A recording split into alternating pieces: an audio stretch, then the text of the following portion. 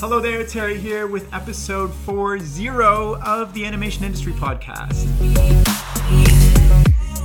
Now, today's episode is going to get a little bit not safe for work, so you have been warned.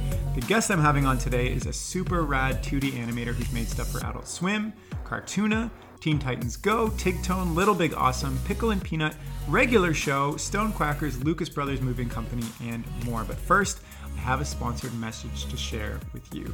It comes from my friends over at Bloop Animation, which is an online learning platform packed with premium online video courses for aspiring animation filmmakers. They have courses for all major animation programs like Maya, Animate CC, Toon Boom, Blender, TV Paint, and many others, as well as some non-software courses like a storyboarding course, animation foundations course, and even one about making graphic novels, which covers absolutely everything you need to know from start to finish. The courses are all in video form, so there's no deadlines or application process. You simply just pick a course and start learning in seconds. They even offer a free ebook titled Making an Animated Short, which covers their entire process step by step of how they made one of their films, from coming up with the idea to storyboarding, animation, and all the way to exporting the film. And you can get that book completely free at bloopanimation.com/animationindustry.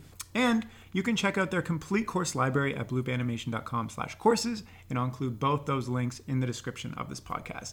Now, back to today's guest. So today I'm chatting with Sean Glaze, or if you know him on the internet as Lord Spew, who is a Los Angeles-based 2D animation generalist who makes his own unique brand of raunchy, hyper, guilty pleasure cartoons using his all-in-one production team skill set. So he specializes in writing, directing, voice acting, storyboarding, designing, animating, composing, sound designing, and editing his own shorts, which are then released across social media as well as television. So Sean is also storyboarding on Teen Titans Go right now, and has also worked on storyboarding, writing, and animating for networks like Warner Brothers, Netflix, Disney XD, Amazon, Fox, Comedy Central, Viceland, Cartoon Network, and Adult Swim, which I mentioned before. He has also art directed and created the main style of an Adult Swim pilot called Chuck Deuce with Shadow Machine, and he continues to develop and pitch shows and web content frequently. But the main thing that ties his body of work together is his desire to add humor to every step of the process, and as he says, it can always get funnier. So Sean, thank you so much for coming on this podcast. How is it going? Yeah, man, I'm excited, and thank you for asking me on. I appreciate the interest into me, I guess. I guess I wouldn't. It doesn't happen that often. I don't get asked to do very many podcasts, so it's nice to. I don't know. It's nice to be asked, and I saw an interview with you that you posted on your Instagram. I've been following you for quite some time because of your ridiculous humor. And you just had a really interesting take and story on how you got into what you do now. So I thought I'd ask you to be on, and you were like, yeah, man. So yeah, let's talk about that. So you basically get paid to make like short, ridiculous, adult themed animations from your living room. And from the looks of it, it sounds like, or it looks like you can just make whatever comes to mind. So I want to talk about how you do all that, from how you pitch something that you are interested in, think that's going to hit, to executing it and everything in between. So first of all, why did you choose animation as your career path out of all the zillion things you could do in the world? I think that I sort of happened on to it. It's a combination of accident and practicality. I think it was sort of a combination of, like, I did fine art when I was younger, and I was always like really focused on making impressive, detailed work. But the problem was I don't think I really had fun doing it. I think I sort of did what I thought other people wanted to see. And like, look at me, I'm a fine artist. And I think that what ended up happening is I started, when it came down to like having to be in a thing where I'm working every day on something and wanting to go home after classes or after work and doing more, I realized that the sustainability maybe wasn't there, and I had to try to find what I would want to do long term, and the thing that I would want to do when I come home at night. And so I ended up realizing that like I was like painting, and then like for fun I was like making these stupid shitty cartoons to make my friends laugh. Yeah. And like even when I and like I was still sort of on the fence about what I wanted to do, but I started taking animation classes, and I was still sort of because I started paying to go to school, so I was like in art school, and like do I feel weird about like making fine art, like, or like, hold on, do I feel weird about like making immature cartoons I would show to my friends instead of fine art cartoons? And so for a while I was trying to make like fine art beautiful animation, and a um I had this moment where I was working on my junior thesis, and I was trying to make something like beautiful or some profound or something, and I couldn't like crack it. I couldn't find something that like I really really wanted to do, and I ended up going on Christmas break. And during that time, I animated this or I storyboarded this little sequence of just like this guy with a fist for a head powering up like Dragon Ball Z style, and all his parts are turning into fists, and then he like smashes a bunch of people, and like it was just to make my friends laugh as a joke. Like I was like, but I realized like I had taken my own time and I was working on that stuff, and like in classes I was working on something that I didn't even care about. And I realized that even that I might have to get over the idea that like hey, I'm working on something fun but it's immature and my teachers might not like it, but it's fun for me. And so I started making cartoons that were funny, and I still do some fine art here and there. It kind of shows up when I have to paint a background in one of my cartoons, but that's sort of how I decided like that's the accidental way that I decided. The practical way was sort of like and the reason why I signed up to take classes at the University of the Arts anyway, um, was because I was painting and I was like, how am I going to make a living as a painter, man? Like what, in like 10 years, maybe I'll be one of the top painters in the city and I'll have some gallery show and I'll sell paintings for, but what about in between then? And I started looking into animation, and I realized it's one of the only art forms uh, that have like this thing where they do a mass hire and then they keep you on for a long period of time. Like for these seasons of shows, they need like 50, 60 people a lot of times to make the show work, and to make a season of a show sometimes it takes a full year. And I was so used to seeing like, maybe like illustration designs, graphic design jobs, and everything is like so freelanced and one off. But like animation seemed really sustainable. Like it was like there are a lot of shows and there are a bunch of studios, and it would be something that people are in need of. And so I ended up sort of deciding also for the money of it, for how to live and create a career, that maybe to do animation instead of painting or something. Right. Okay. Well, I do want to talk about how you've kind of made a career out of making these, like you said, shittier cartoons.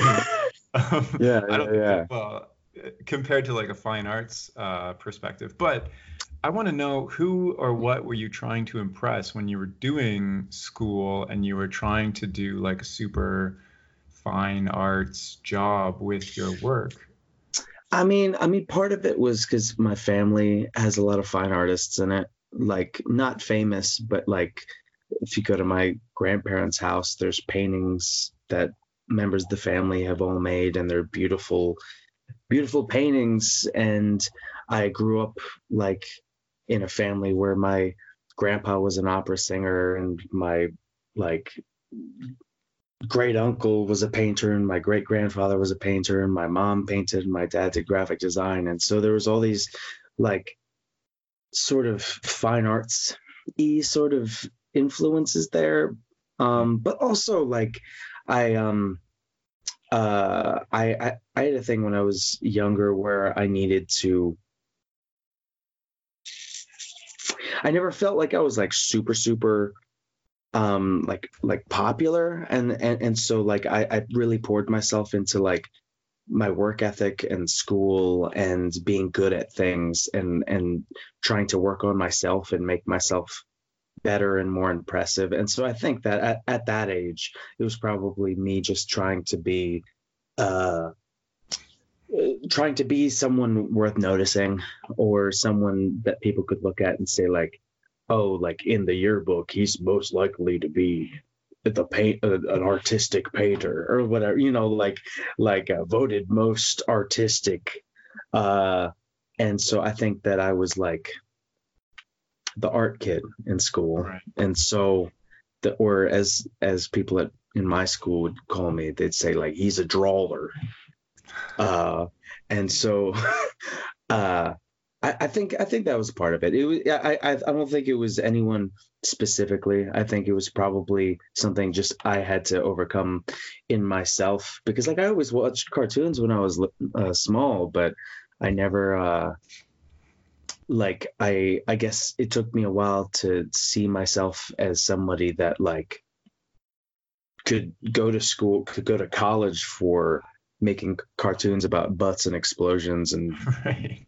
boobs and shitting, and like I'm in college classes like making cartoons where everybody's exploding with blood, and like pouring all this money into that, and like that is that a silly thing to pay for? Yeah, but like I mean, I guess it worked out. I don't know. Yeah, well, it's interesting that you said you kind of used art as the way to get attention, um, and really develop and work on yourself. Do you still feel that way now that you have turned it into a career and you do get attention and you do get paid for it? I Do you mean, still have those feelings? I mean, starting when I was young, um, I felt like I was really shy, and so I found these tricks to like make myself seem more social, or make myself uh like it's like I didn't know what to talk about, and so I would make things to talk about. And so like I would make a drawing that I could bring into school and show people and say like, yo, like I drew Vegeta, and like, you guys like Dragon Ball Z, right? And they're like, oh, yo, that's dope, how did you do that? And like, well, like, whatever, like, I'm oh, just trying to befriend you. and in my heart I'm like, boom, boom, boom, boom, boom, they're talking to me like, like I'm new at this school and they think I'm a drawer. And so I think that was a big part of it. Like I think I still do it a little bit today. I sort of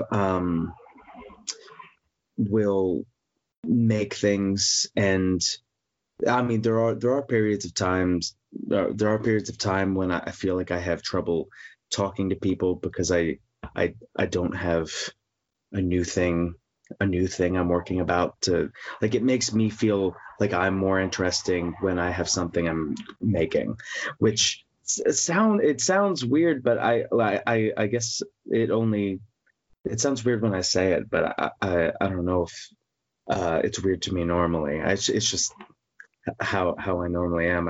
It's one of the reasons why, like I mean, like I said, I started out like sending funny stuff to my friends. Like that's how I interact with people on Twitter. Like they'll post something, and then I'll draw a response, or I'll like roast them with a drawing and then post that, and like it's sort of how I interact with people. It's like my language that I speak a little bit. So Well, I think that's fairly common. Like I feel that myself, and that's a large part of why art and like creativity to me is important, because it helps me connect with others in a way that I don't feel in other areas of my social life, I guess. Because for me, when I make something, I'm taking something that's like deeply personal inside of my mind and trying to explain it through a story or a joke or something like that. And when people connect with it online, it makes me feel really like, yeah, like good.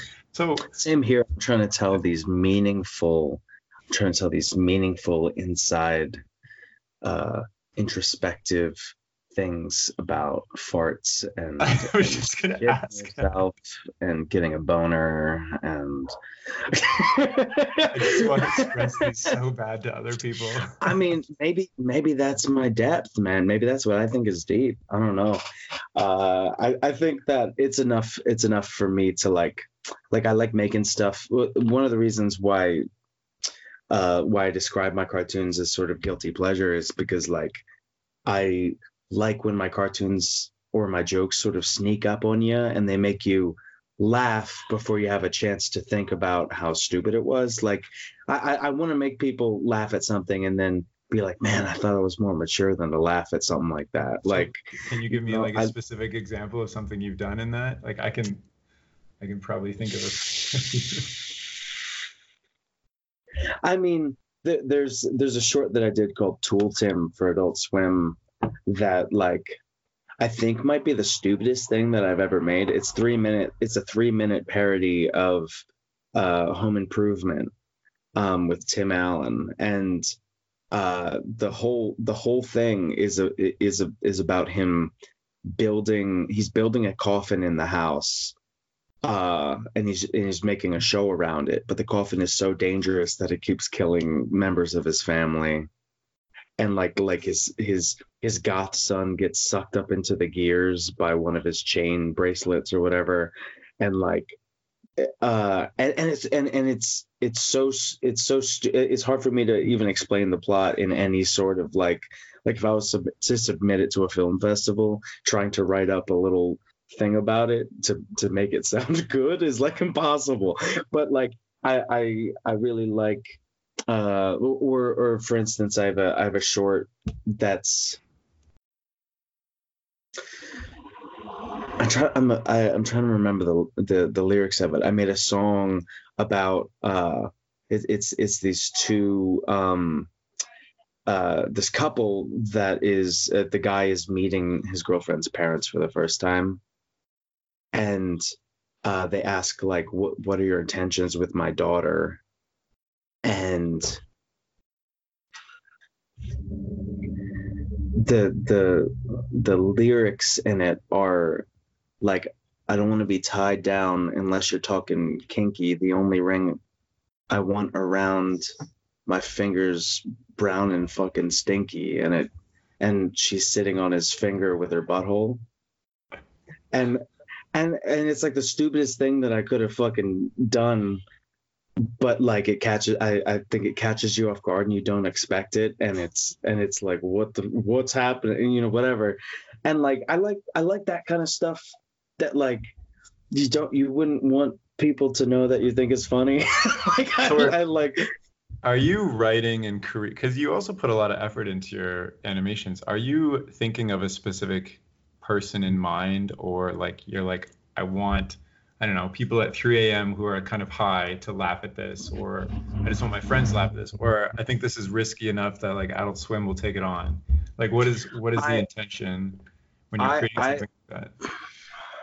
So I do like, I like making things that feel fucked up, but also have a sincerity behind them, like where these people are sort of like talking about what they feel in their heart, but they're like naked and have a boner, or like they're shitting but they're talking about something meaningful, or what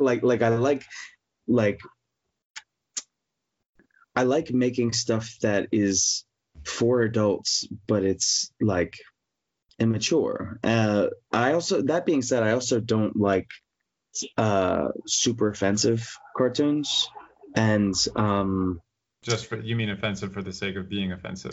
Offensive for the sake of being offensive, like cartoon. I also am not super big into when cartoons like have a whole bunch of people just getting slaughtered, just mindless violence. I like, the thing is I like I have a rule where in my cartoons, people die, I usually need it to be a joke. Like I need it to have a joke along with it. I need the character to have a funny catchphrase when he punches through them or whatever. It needs to be funny for me. And same thing with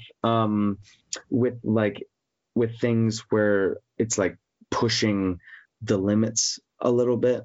I make rules for myself, and like I like things that feel like they're almost too close to that edge, but there's a way to explain it. A good example is right now I'm working on a short with my character Fisthead, and I wanted to make this villain that he wasn't allowed to touch or like hit or like because in the other cartoon that I had made, he kills everybody by punching them, and so I wanted to have a character that he wasn't allowed to kill through violence. And so he's jumping through the city and he jumps down onto a ledge and there's this little boy. And the little boy's like, basically he's like, what do you want, my autograph? And the little boy is like, can you put your fist in my little boy asshole? And I'm like, and he's like, whoa, what? And the little boy starts chasing him on this balcony, and then it closes up on this little boy's face, and he has stubble, and he's like this 50-year-old villain that looks like a little boy who's trying to frame him for touching a little kid. And he's like, I'm a 50-year-old man, but those concerned mothers over there don't know that. And it zooms over all these mothers with their phones and they're about to dial 911. And then it zooms back and he's like, you're never going to be a superhero again after I ruin your career for touching a kid. And so the whole fight is Fisthead trying to dodge. This little boy is trying to touch Fisthead's hands with his crotch, and Fisthead's dodging. It's like a fight scene where Fisthead's dodging all of the attacks instead of being able to fight this kid. And the thing is it's fucked up. But you do see like the loopholes that I've made where it's like actually a 50-year-old man, and it's the boy that's attacking him instead of the other way around, and he doesn't want to like fight the boy, and like there's all these like little things that I sort of like I'm walking the line, and to me that's very important. Like I want things to be like, whoa, I think that's too fucked up, but like when you actually analyze it, it's like it's legal. Like when the lawyers got the books out. Exactly. Yeah. You know, you asked me if you could swear on this podcast, but now I'm just gonna have to mark this as not safe for work before people listen to it. But that's the thing. And the thing is no touching ever happens in it. What ends up happening is he ends up hugging the boy, and then all the mothers are like, oh, that must be his father. And then Fisthead and the boy says, the boy's like, oh, this is my first smile. And he has a little smile and a tear runs down his cheek. And then Fisthead does a really tight squeeze and he screams, kill him with kindness, and the kid's head explodes, and that's the end. Okay. And that's okay. No need to call 911 anymore. No need to call 911 anymore. Well, the moms have already turned around, like it's fine. Like they all turn around at once. Like all these mothers, they all like, oh, that must be his father, and they all turn around. So I mean, like, but that's what I mean as far as like I like things that are like fucked up, but I also like I am in punk bands and metal bands that are in this sort of PC, you know, politically correct culture, and I try to function as best as I can within that sort of constraint, even if I push it a little bit, you know. So let me ask you this. All right. So for my situation, I'm in school right now at Sheridan, and there's like I have a lot of other classmates who are in school too, obviously, but there's like a lot of subconscious pressure to like make that Disney safe, like really great animated thing, and for your thesis and follow like the formula. How do you break, like, for instance, if I were to animate something like you just described, I don't know how it would be received in school or like by mentors and things. So how do you kind of do that thing that you want to do, if that's your thing, or just regardless of what your thing is, and also have like the confidence and foresight to turn it into a career, because that's essentially what you've done. Like a lot of people would, I say, like play it safe, you know? Hmm. I mean, I especially see that in animation school. And the thing is like my teachers didn't like my films. Um, they didn't. They thought they gave me a lot of notes, and they would like give me a lot of advice on the jokes. And I'm like, I think I'm funnier than you, so I'm not going to tell, like I would take some like animation notes from them. But as far as like this, I personally see value in more economic animation. Also, sometimes the key for me is just making a sustainability in your content and in your shorts, like if you're making them. So like if you set the standard so high for yourself that you're never able to finish anything, then what good is that doing? And if you approach every single thing that you're doing like it's a portfolio piece, then you'll never make anything. And I see that's a problem that I see in a lot of fresh graduates, is they put everything they can into their senior or their junior senior thesis, and then like they graduate, and then they're like, okay, so like everything I make from now on has to be like good enough to be a portfolio piece. And like the only art that they want to put out is basically the art in their head that they would make in like 20 years. And for me, I usually I usually sort of stand by the whole like if it works and it's funny, like sort of put it out. Like it doesn't have to be perfect. It doesn't have to be like Disney quality. I personally like finding reasons within my shorts to do that. Like I'll make an excuse for a really dope transformation scene here, or like I'll make an excuse for an action sequence like at the end of something. But I use a lot of economic style animation that allows me to tell my stories and to tell jokes, but not everything needs to feel like a portfolio piece. I think that also the thing is if you do that and you're putting out enough stuff, you just end up like getting better, and before you know it, your worst, like most limited work could be a portfolio piece. It's more about just continuing to make things that make you feel good. Right.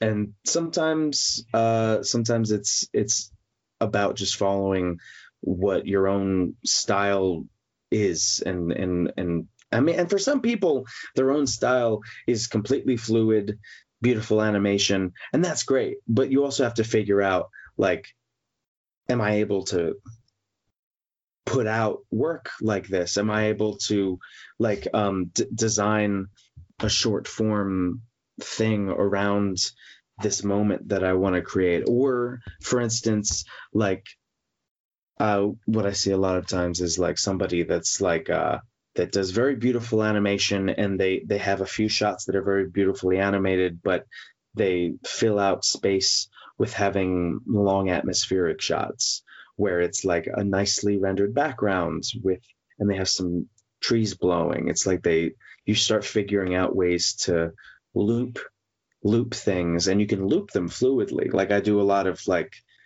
small loops, and it might be animated nicely, but it's still a loop. It's still finding a way to be economic.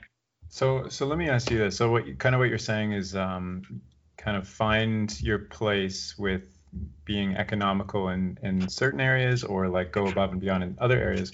But when you first got your job, how did you get it? Did you spend a lot of time working on those portfolio pieces, or was it previous? I know that your Fisthead video like got you a lot of attention when you were first starting animating. So how did you kind of break in yourself?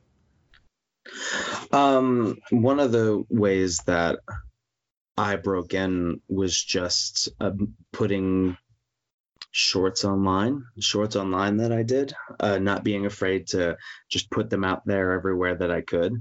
And I mean, there are people at these companies that it's their whole job to find new animators online that make work that people like. And usually I think it's worthwhile to, like, when you're searching for jobs, to make it a little bit easier on yourself by, like, alternatively, it's just you looking for jobs.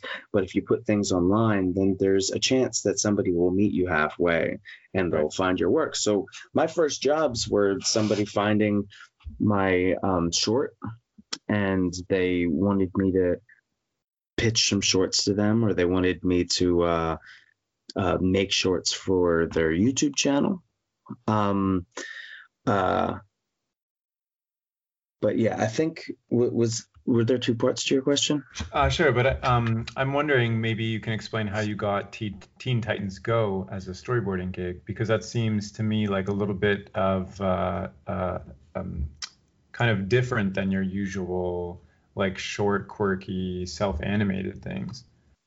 Basically, the way that it normally works when I'm, like, trying to balance doing my own work and doing work on other shows is I try to maintain a certain level of freelance where I'm making my own work. So normally, like, I would work on shorts of my own, but recently I've been trying to shift towards getting paid to make my own ideas, which requires a certain amount of pitching.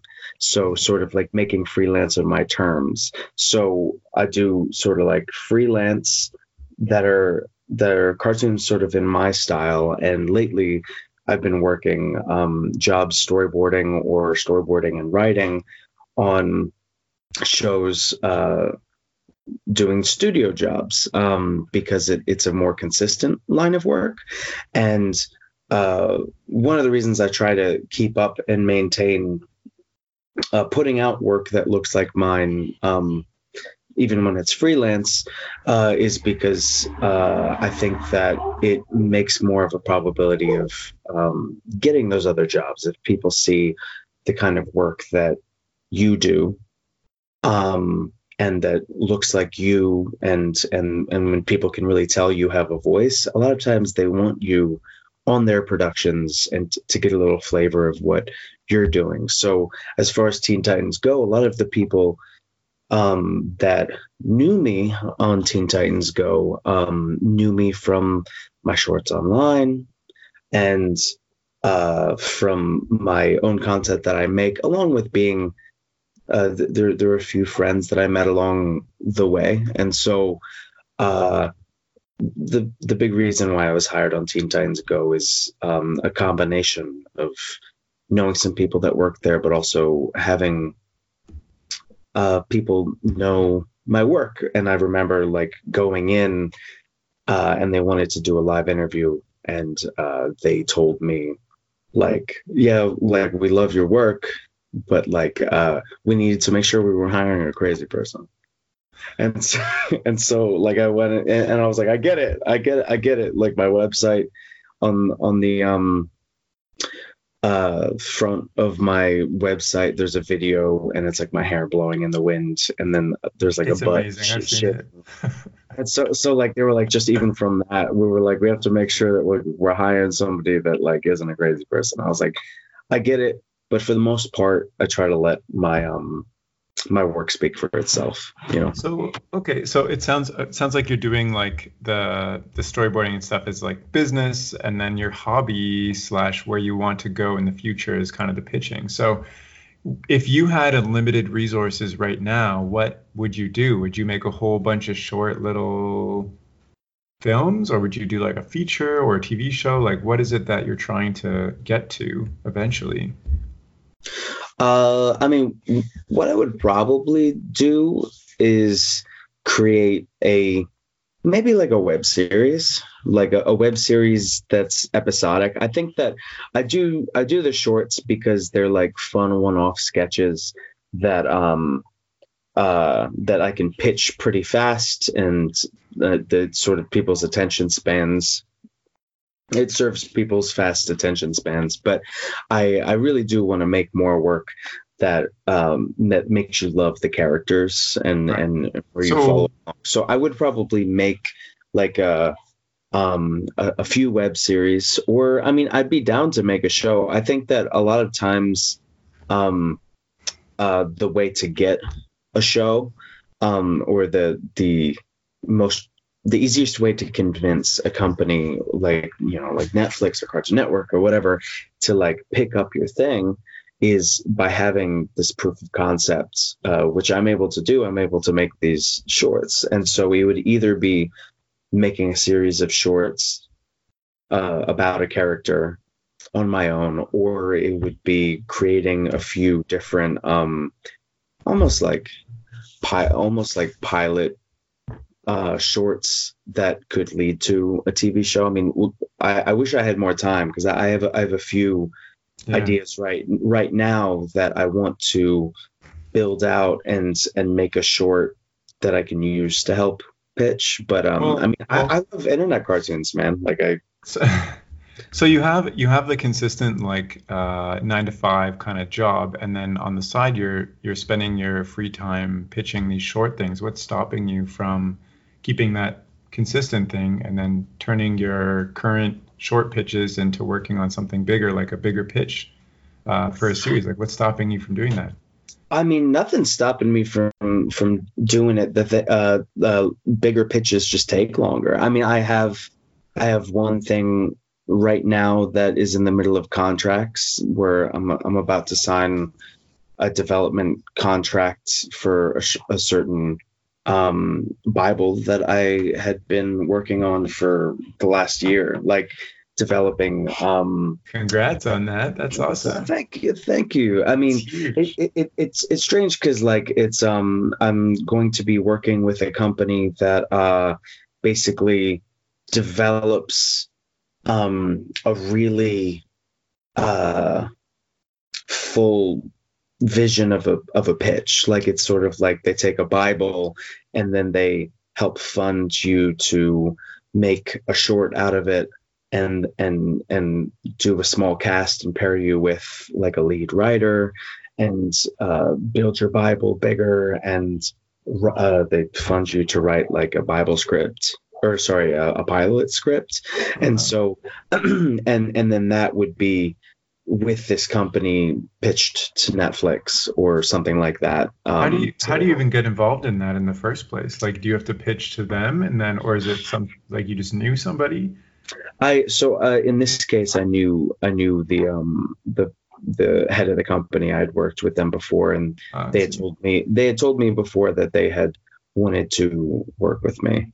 And it's sort of like every once in a while you develop these relationships with people that and you're just shooting the shit about an idea, and they end up saying like whoa, like I really like that idea.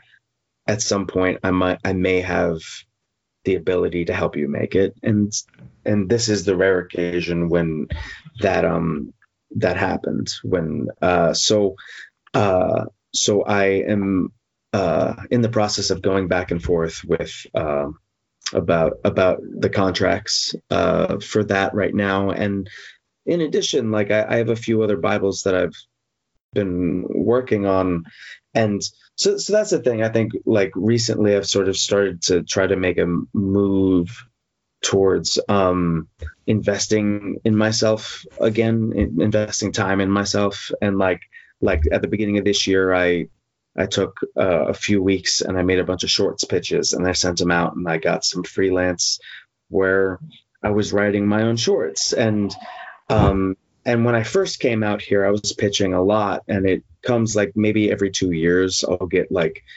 the courage up to pitch a bunch again, and I'll pitch like 3 shows, like to a bunch of different studios. Right now, I have one that's the one that I was just talking about vaguely. It's about it's called Vampires. It's about vampires that live in a van. And separately, I have one that I have been pitching with Titmouse Studios. I partnered the head of Titmouse Studios, Chris Bernosky, has been working with me to pitch this other, like, it's almost like a home movie style. It's like Beavis and Butthead, but if they were anime weebs, like watching anime, commenting on it, and like taking anime too seriously and then trying to apply it to their lives and things like that. And like everything in the TV would be much better drawn than what's outside. Like they almost look like home movies style, like shitty drawings, and they're watching. And what it would do, what we've been doing is like trying to pitch it to companies that already have license to anime. So you know, like Netflix, like Adult Swim, like these places that already show anime and could conceivably already have the license to put a clip of that anime that already exists in there, and then it would add validity to fake anime that we make, like right next to it that they're watching. So we've been pitching that. I think we're trying to pitch to Crunchyroll, but I mean the thing is like the thing that I'm just sort of having going through into development now. Like I was pitching that 4 or 5 years ago with a different, it was like a group of like 4 friends, and that were having like one-off adventures in a van, and now it's a family into vampires.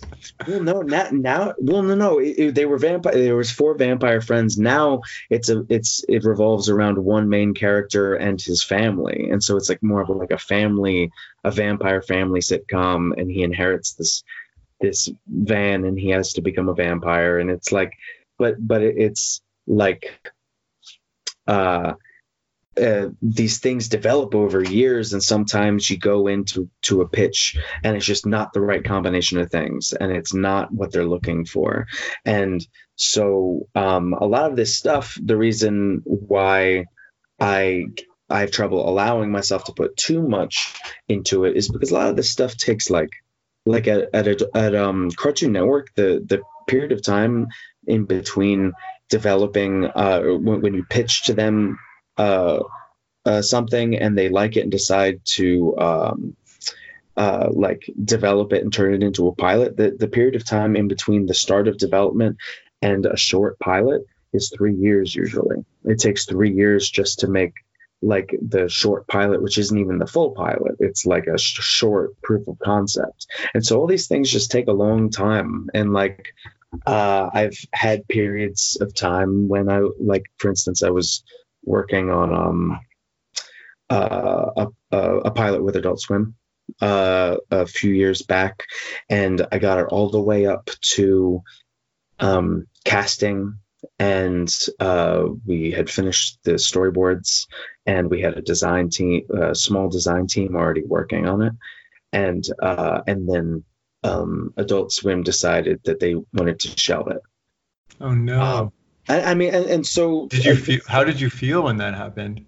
It sounds like it was very exciting, and then yes, the worst part of it, I think, was having to tell the people who, like, I got them jobs on my show. Like I hired friends of mine on my show, and I was responsible for their salaries, and like I had to tell them that like we didn't have jobs right now.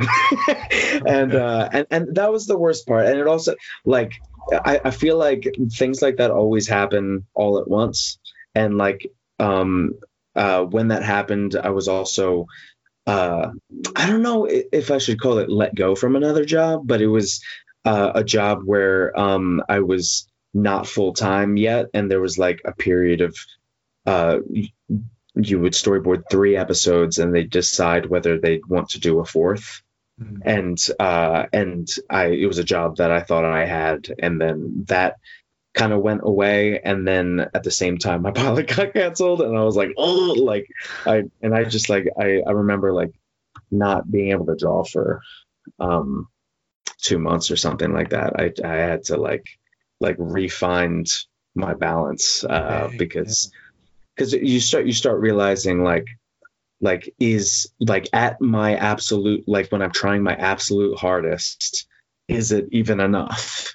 And then I started to realize, like, even if I'm going into a forest and I'm like trying my absolute hardest and running my absolute fastest in this one direction, that doesn't always mean that I was running in the right direction. Like I could go as far as I want in that one way, but like if you're not like on the right path, then like it doesn't matter. So I started realizing, I think that just wasn't like, I just wasn't doing it the right way. I can try again, and I can do it differently, and I can still try my hardest, but I have to learn from it and try to figure out how to do better next time. And yeah, I like how you put the running in the forest. It doesn't matter how fast you run, you might be going nowhere. yeah, man, you might be going just in the wrong way, and so that's I mean, it can get to your head, man. Yeah, I want to chat about maybe as like the last kind of big topic we talk about, the Cartoon and Adult Swim pitch process and cycle, because from my perspective, it seems like the process there is much shorter. Like you pitch a really quick idea. I don't know how long it takes for them to say go for it, send you the funds, you make it in like I don't know, a couple of weeks, and then it's done, right? Like, so can you kind of go through maybe something recently you did with like Adult Swim, maybe the gargoyle spot, just as an example? So like, yeah, man, what it is and then how it came about. Okay. So, for instance, Adult Swim has like 15-second shorts that they have artists do, and it gives the artists a lot of creative control. And like it's basically like they're making a full short themselves, but it's 15 seconds. And usually for a pitch like that, I don't really pitch one. I'll pitch like 6, and for each one of those I'll have a separate sheet and a write-up of the main way that it goes, and then some sample drawings for the look of it, and like just enough to sell that it's funny. And for the last one I pitched 6 and they picked 3. So like I pitched a bunch of like, I pitched one that was like there's this like weird niche fetish called vor, which is just someone eating someone else slowly and swallowing them. So there's all these like weird 3D animated videos online where it's like a 3D tiger swallowing a person very slowly and not chewing them. And so I had a bumper that was just like lights flashing, "You are now watching vor," and it was just like an animation of someone slowly being swallowed by like a hippopotamus or something like that. And I just thought it was funny because it was like showing a form of porn, but it could be on TV because there's no nudity and there's no, like, they're not actually like chomping them. You know what I mean? So like I pitched that, and I pitched one that was like trying, it was like one that was trying to make up new memes. But they were all like bad and stupid, and like sort of the main character was like a drawing of an average teen, and he's like explaining to you all these like weird memes that aren't real. And but so one of the ones that went through was this one called "Gargoyles Don't Have to Look Cool." And it was just the pitch was like, there's these cool looking gargoyles and they transform from stone and fly off. And then there's one that just looks like a rock with like a smiley face on it, and that crumbles, and then it's just like this little pink guy, and he like falls off the building. And so I would send them those, and then they'd pick them, and then So how long does it take you to conceptualize these each? Like, do you do them like all at once in an afternoon and you're good to go? usually it helps if I have a deadline. Most of the time when I ask for these pitches, I don't have an idea before the I'll ask them if they want pitches, and they'll say So yeah. you just And email like Adult Swim at hello@adultswim.com. Hey guys, you taking pitches? I got some ideas. not always. There's specific channels that you have to go through, or sometimes you can feel it out. Like I know some people over there, and like I'll be like, hey, do you know if they're like looking for any right now? And I'll sort of like try to Okay, read so the like atmosphere I, first, for like instance, couldn't like go on after our chat and usually be like, not. "Hi, No. Adult Swim on Twitter."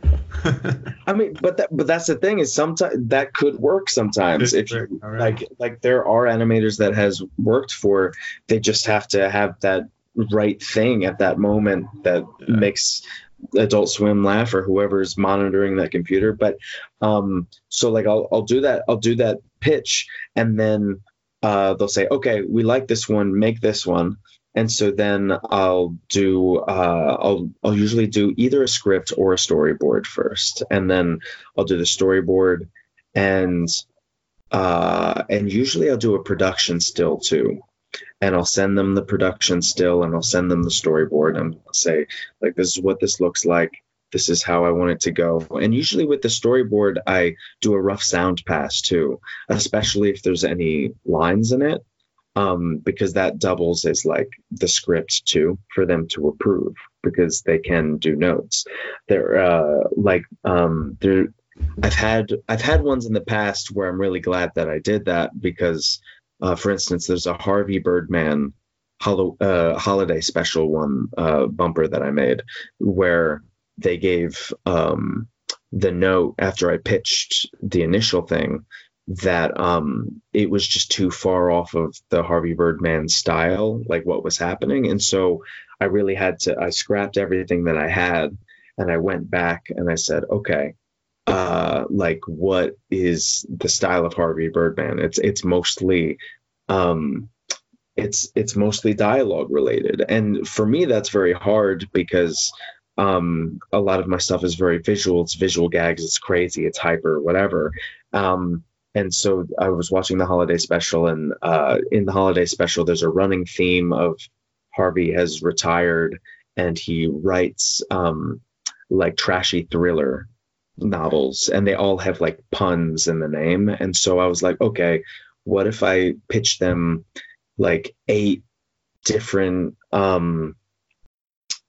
trashy thriller novels that Harvey Birdman wrote, and then Harvey Birdman is on the cover in each of the novels with it, like it's all gun and games, and like it's like somebody trying to play basketball, but guns are being shot at their feet, or it's like Harvey Birdman trying to dodge, or like like it's like danger on a trolley, and like it's like he's like on a trolley, and it's all like noir, and like and so it was all these like covers of a book, and like each cover was animated with a slight loop.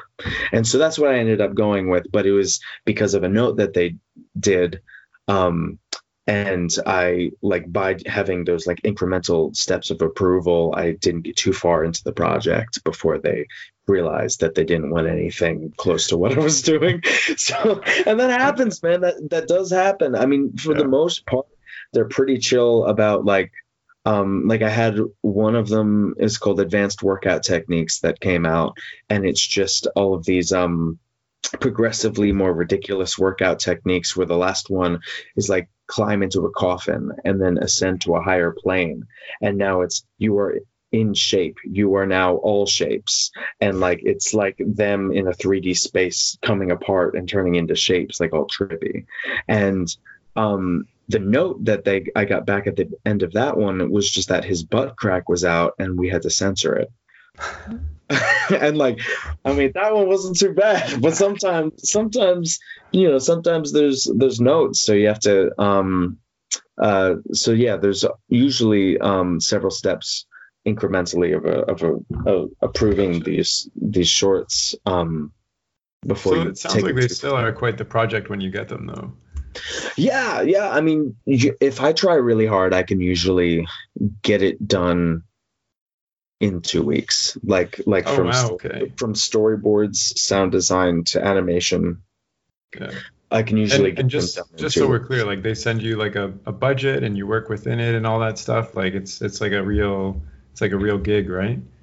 Yeah. I mean, for these ones in particular, it was like for 15 seconds, it was like $4,000, and so that's being paid to me, assuming that like I could hire other people to Right. do these other jobs. I mean, that's how it is in most of these cases. Like when they hire, like Adult Swim will hire Titmouse sometimes to make them, and it's assuming that like Right. there might be more than one person working on this thing for a week, and it's like, okay, so like 4 people each get 1,000 for a week or something, you know what I mean? Yeah, but you're doing everything yourself. Usually, sometimes I can use it to pay some voice actors, Yeah. which I try to do, or I like to do. But yeah. It's every once in a while you get some shorts that don't have enough of a budget to hire anybody else, and though and I think that because of those style of shorts, I've gotten in the habit of doing everything myself. But So you just learn it's over time how to get better at doing those things yourself, anyways. I mean, yeah, I mean, like I started off like my first job was on a shorts team, and we made one short every single week as a team. We made a 1 minute short almost every single week. Like I made like 40 shorts with that team, and we would trade off positions. Like I would be the director slash storyboard artist for one episode, and the director slash storyboard artist would give design notes to make it all cohesive. And then I would switch, and on the next one, I would be an animator on it or a designer on it or whatever. And I did that for like my first year in animation. I was making a short with this team every single week. And so you start to learn how to do all of the individual jobs, and then how to better, come up with your visual language. Like, do I want to have characters with thick lines, and then the background has thin lines, or do I want thin lines on my characters and then lineless backgrounds that's like painted? And then is there an overall color palette in over the whole short? Like that's all stuff that when you're working with a company, you have to pitch them the like production still, like what one completed frame would look like. And once you start doing that, then you start realizing, oh, maybe I should do that for my own shorts to make it all look consistent. So, I mean, you're working on so many things, and like you've done a lot of cool projects. You've worked on some cool TV shows. You've worked with a lot of studios. What advice would you give for somebody who is trying to follow like a similar path of developing their own unique style and really putting it out there and like making a career out of animation and being so generally skilled in many areas as you are too?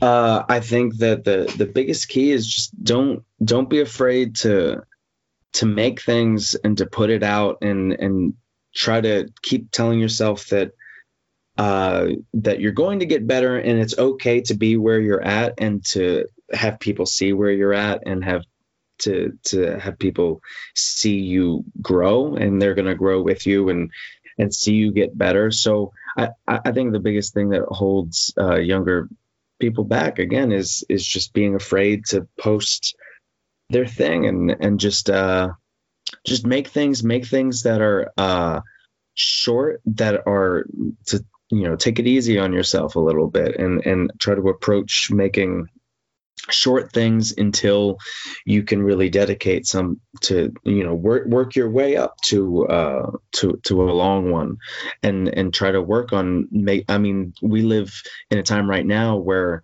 this is the time of Instagram and 15-second shorts, and like making animation that's 15 seconds long is perfectly okay. Making a GIF that doesn't have any sound but looks like a completely finished film and is under 1 second is perfectly okay and perfectly valid. And I think that try, it's good to make portfolio pieces, but don't make everything a portfolio piece. Make some things for fun.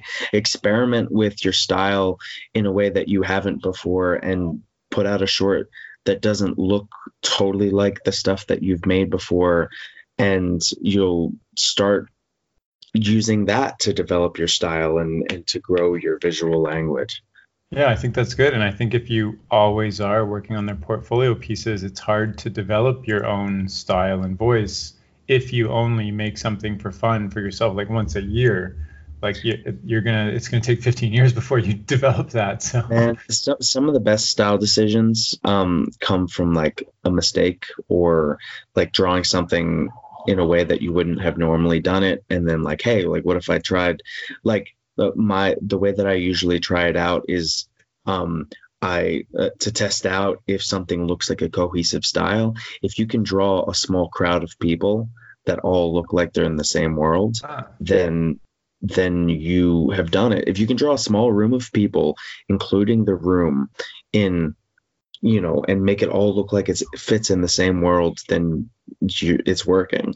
I mean, that's one of the reasons why I loved cartoons like Invader Zim or Rocko's Modern Life. Like the characters looked like the backgrounds, like everything looked like it fit. And I think coming up with even, it doesn't matter what your style is, like just coming up with one that makes everything feel like they fit in your own little language. That's important for developing as an artist. That's a good little test. I never thought about that before, but it makes total sense. Is there anything else you'd like to share just before we wrap it up?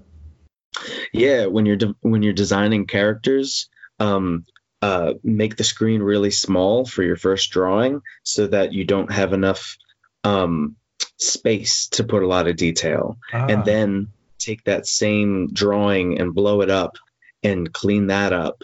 And in my opinion, that's how you make a good animated design. It's like an animation, to simplifying it. Yeah. Because everyone wants to like put like all this detail in it, and it makes these unanimatable characters. Like you'll come up with a character that has strong shapes, the least possible detail that you can put into it to have it be recognizable, and then like you start cleaning up and just start, if you're going into animation, just try to become comfortable with simple drawings and learn to love simple drawings, because they're your friend, and they are the only way that you're going to finish your short. Well, thank you so much for coming on the podcast and sharing all your wisdom and cool stuff. And I'm definitely gonna have to mark this not safe for work. Yeah, man. For real, if you need to take out anything, that's completely. I'm gonna leave it all in. It's fine. Just. If you're listening and you'd like to follow Sean's work, you can do so by looking him up on Instagram or Twitter or his website, which all go under the name Lord Spew.